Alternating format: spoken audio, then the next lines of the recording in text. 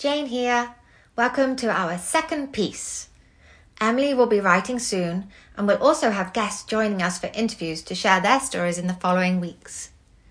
If you like what you read, please subscribe so the newsletters get dropped straight into your inbox, and please share with friends. Last week I shared a brief overview of the last 20 years living with MS. Hopefully it whet your appetite for more to come. D is for diagnosis. Part 1. My Diagnosis Story by Jane Gould. Most people with multiple sclerosis that I've spoken to over the years have a diagnosis story. They can remember where they were, who told them, the words that were spoken, and how they felt when discovering that they had been diagnosed with MS. Here's my story. In August 2001, I was 28. My husband was at work and Emily, 11 months old at the time, was napping. My cell phone rang. "Hello, Jane?" the voice asked. "This is Dr. X. I have some news for you." "Hi. Yes, it is," I said, knowing this was going to be that conversation. "You either have a tumour in the base of your brain or multiple sclerosis," the doctor said. "I cannot tell you which yet, but I'm sending your MRIs to our labs in LA. The team of doctors there will take a look and let me know soon." "Oh, got it," I said. "Unfortunately, if it's a brain tumour, it is inoperable due to its location. If it's MS, there's no cure. My advice to you, though, is not to research MS on the internet. The results you get will not be good. You'll either be dead or in a wheelchair in a few years." "Okay, thank you. In the meantime, we'll get you in for 3 days of intravenous steroid treatment to reduce the swelling in your brain and to try and reduce your symptoms."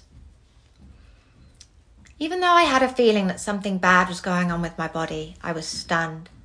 Cancer or MS. I had some knowledge about cancer. A couple of my parents' friends had it. But the only thing I knew about MS was from my childhood. A girl's mum at my elementary school had MS. She was beautiful and I found her fascinating. She was tall and slim and wore a long, elegant camel coat. She had chin-length blonde hair and pale skin. Sometimes she'd walk unassisted.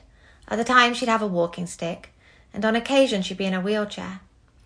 Because I always noticed her, I also observed her absences, which were many. She rarely attended school events or came to pick up her daughter after class. I heard that she died soon after we left school. During that phone call with my doctor, I stared out of the window at a giant redwood tree. That visual is ingrained in my mind. The strength of it saved me from crumbling to the floor. When I got off the phone, I called my husband. No answer. I called my best friend. No answer. So I called her husband, as sometimes they switched phones. He answered. "Janie?" he said. "Michael, I just got off the phone with my doctor. I've either got an inoperable brain tumour or MS which doesn't have a cure, so I'll either be dead or probably disabled in a few years." "Shit," he replied. Michael was at a stranger's apartment negotiating to buy their camper van in which he and my friend were about to pack their lives and move across the country. He answered my call because he had a feeling it was important. Michael told the strangers it was an emergency and excused himself to their bathroom. He and my best friend left a few weeks later. They were driving over the Bay Bridge when he lobbed the phone out of his car window into the bay. Getting rid of that phone marked the beginning of a new chapter for them. I wish I could have thrown MS out of the window and over the bridge too. Those next few weeks were a whirlwind of stuff and worry.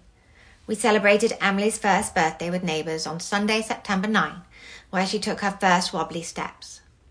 I'd completed 3 days of intravenous steroid treatment and was tapering off with a course of oral pills to reduce swelling in my brain.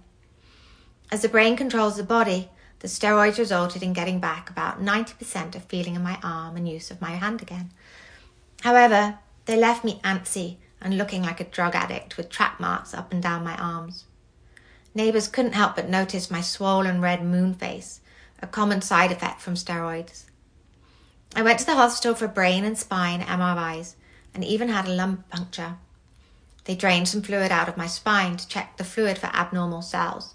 It gave me a killer headache, a common side effect from having the procedure. The next Tuesday was September 11, the day of the Twin Towers 9/11 tragedy. The following week, my neurologist called to confirm that he'd received word from the neurospecialist that I didn't have a brain tumour. What looked like a large tumour at the base of my brain and the top of my spine was in fact 2 lesions or plaques, synonymous with MS. It was a relief to have an answer, so I knew what I was dealing with. So much had happened in such a short amount of time. I was able to receive medicine from the neurologist for the swelling in my brain.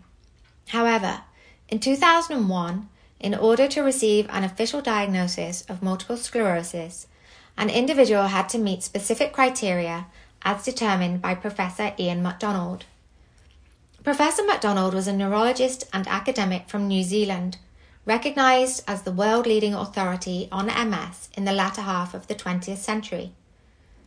I didn't meet the criteria 100%, but was told that I had a 99% diagnosis. Being fully diagnosed would enable me to gain broader access to MS-specific medical treatment, such as drugs and other services, to help alleviate the symptoms. So we continued testing to see if the doctor could reach a 100% diagnosis. I had an optic neuritis test a few months later. Optic neuritis is when the optic nerve is inflamed, affecting vision. It is a common symptom of MS. The test consisted of me watching a bunch of videos with trippy psychedelic patterns swirling around the screen, but that was negative. The negative result didn't matter though, because soon after I had another MS episode, also called an MS relapse. This time my knees buckled under me like noodles when I tried to stand up from the sofa, sending me into a pool of tears while stuck on the couch. I called my doctor and told him what happened, and there it was. Criteria met. I had relapse-remitting multiple sclerosis, the type of MS that comes and goes, sometimes for a few days, other times for a few months. But when it goes, it leaves the person completely well or just slightly worse than before. Being diagnosed with MS is particularly scary because there isn't a cure and its trajectory is different for everyone. Some people live for years with very few symptoms, but for many, it can mean a future of disability and pain. Today, there are a lot more treatments and aids available than when I was diagnosed in 2001. I remember wishing I was diagnosed with cancer because it was more black and white. Do treatment which either works or doesn't, live or die. The idea of slowly becoming more and more disabled and gradually having things I love taken away from me was terrifying. I've enjoyed experiences that many people will never have to deal with. I'm not going to give a cheesy sermon here about being grateful for them, as in all honesty, I'm not. I think I'd have done just fine without MS. But MS has partly shaped the course of my last 20 years, which is what I'm here to share with you. My goal is to share what I've been through, including different treatments, different people's approaches, tips I've compiled, and everything I know about living with an incurable disease.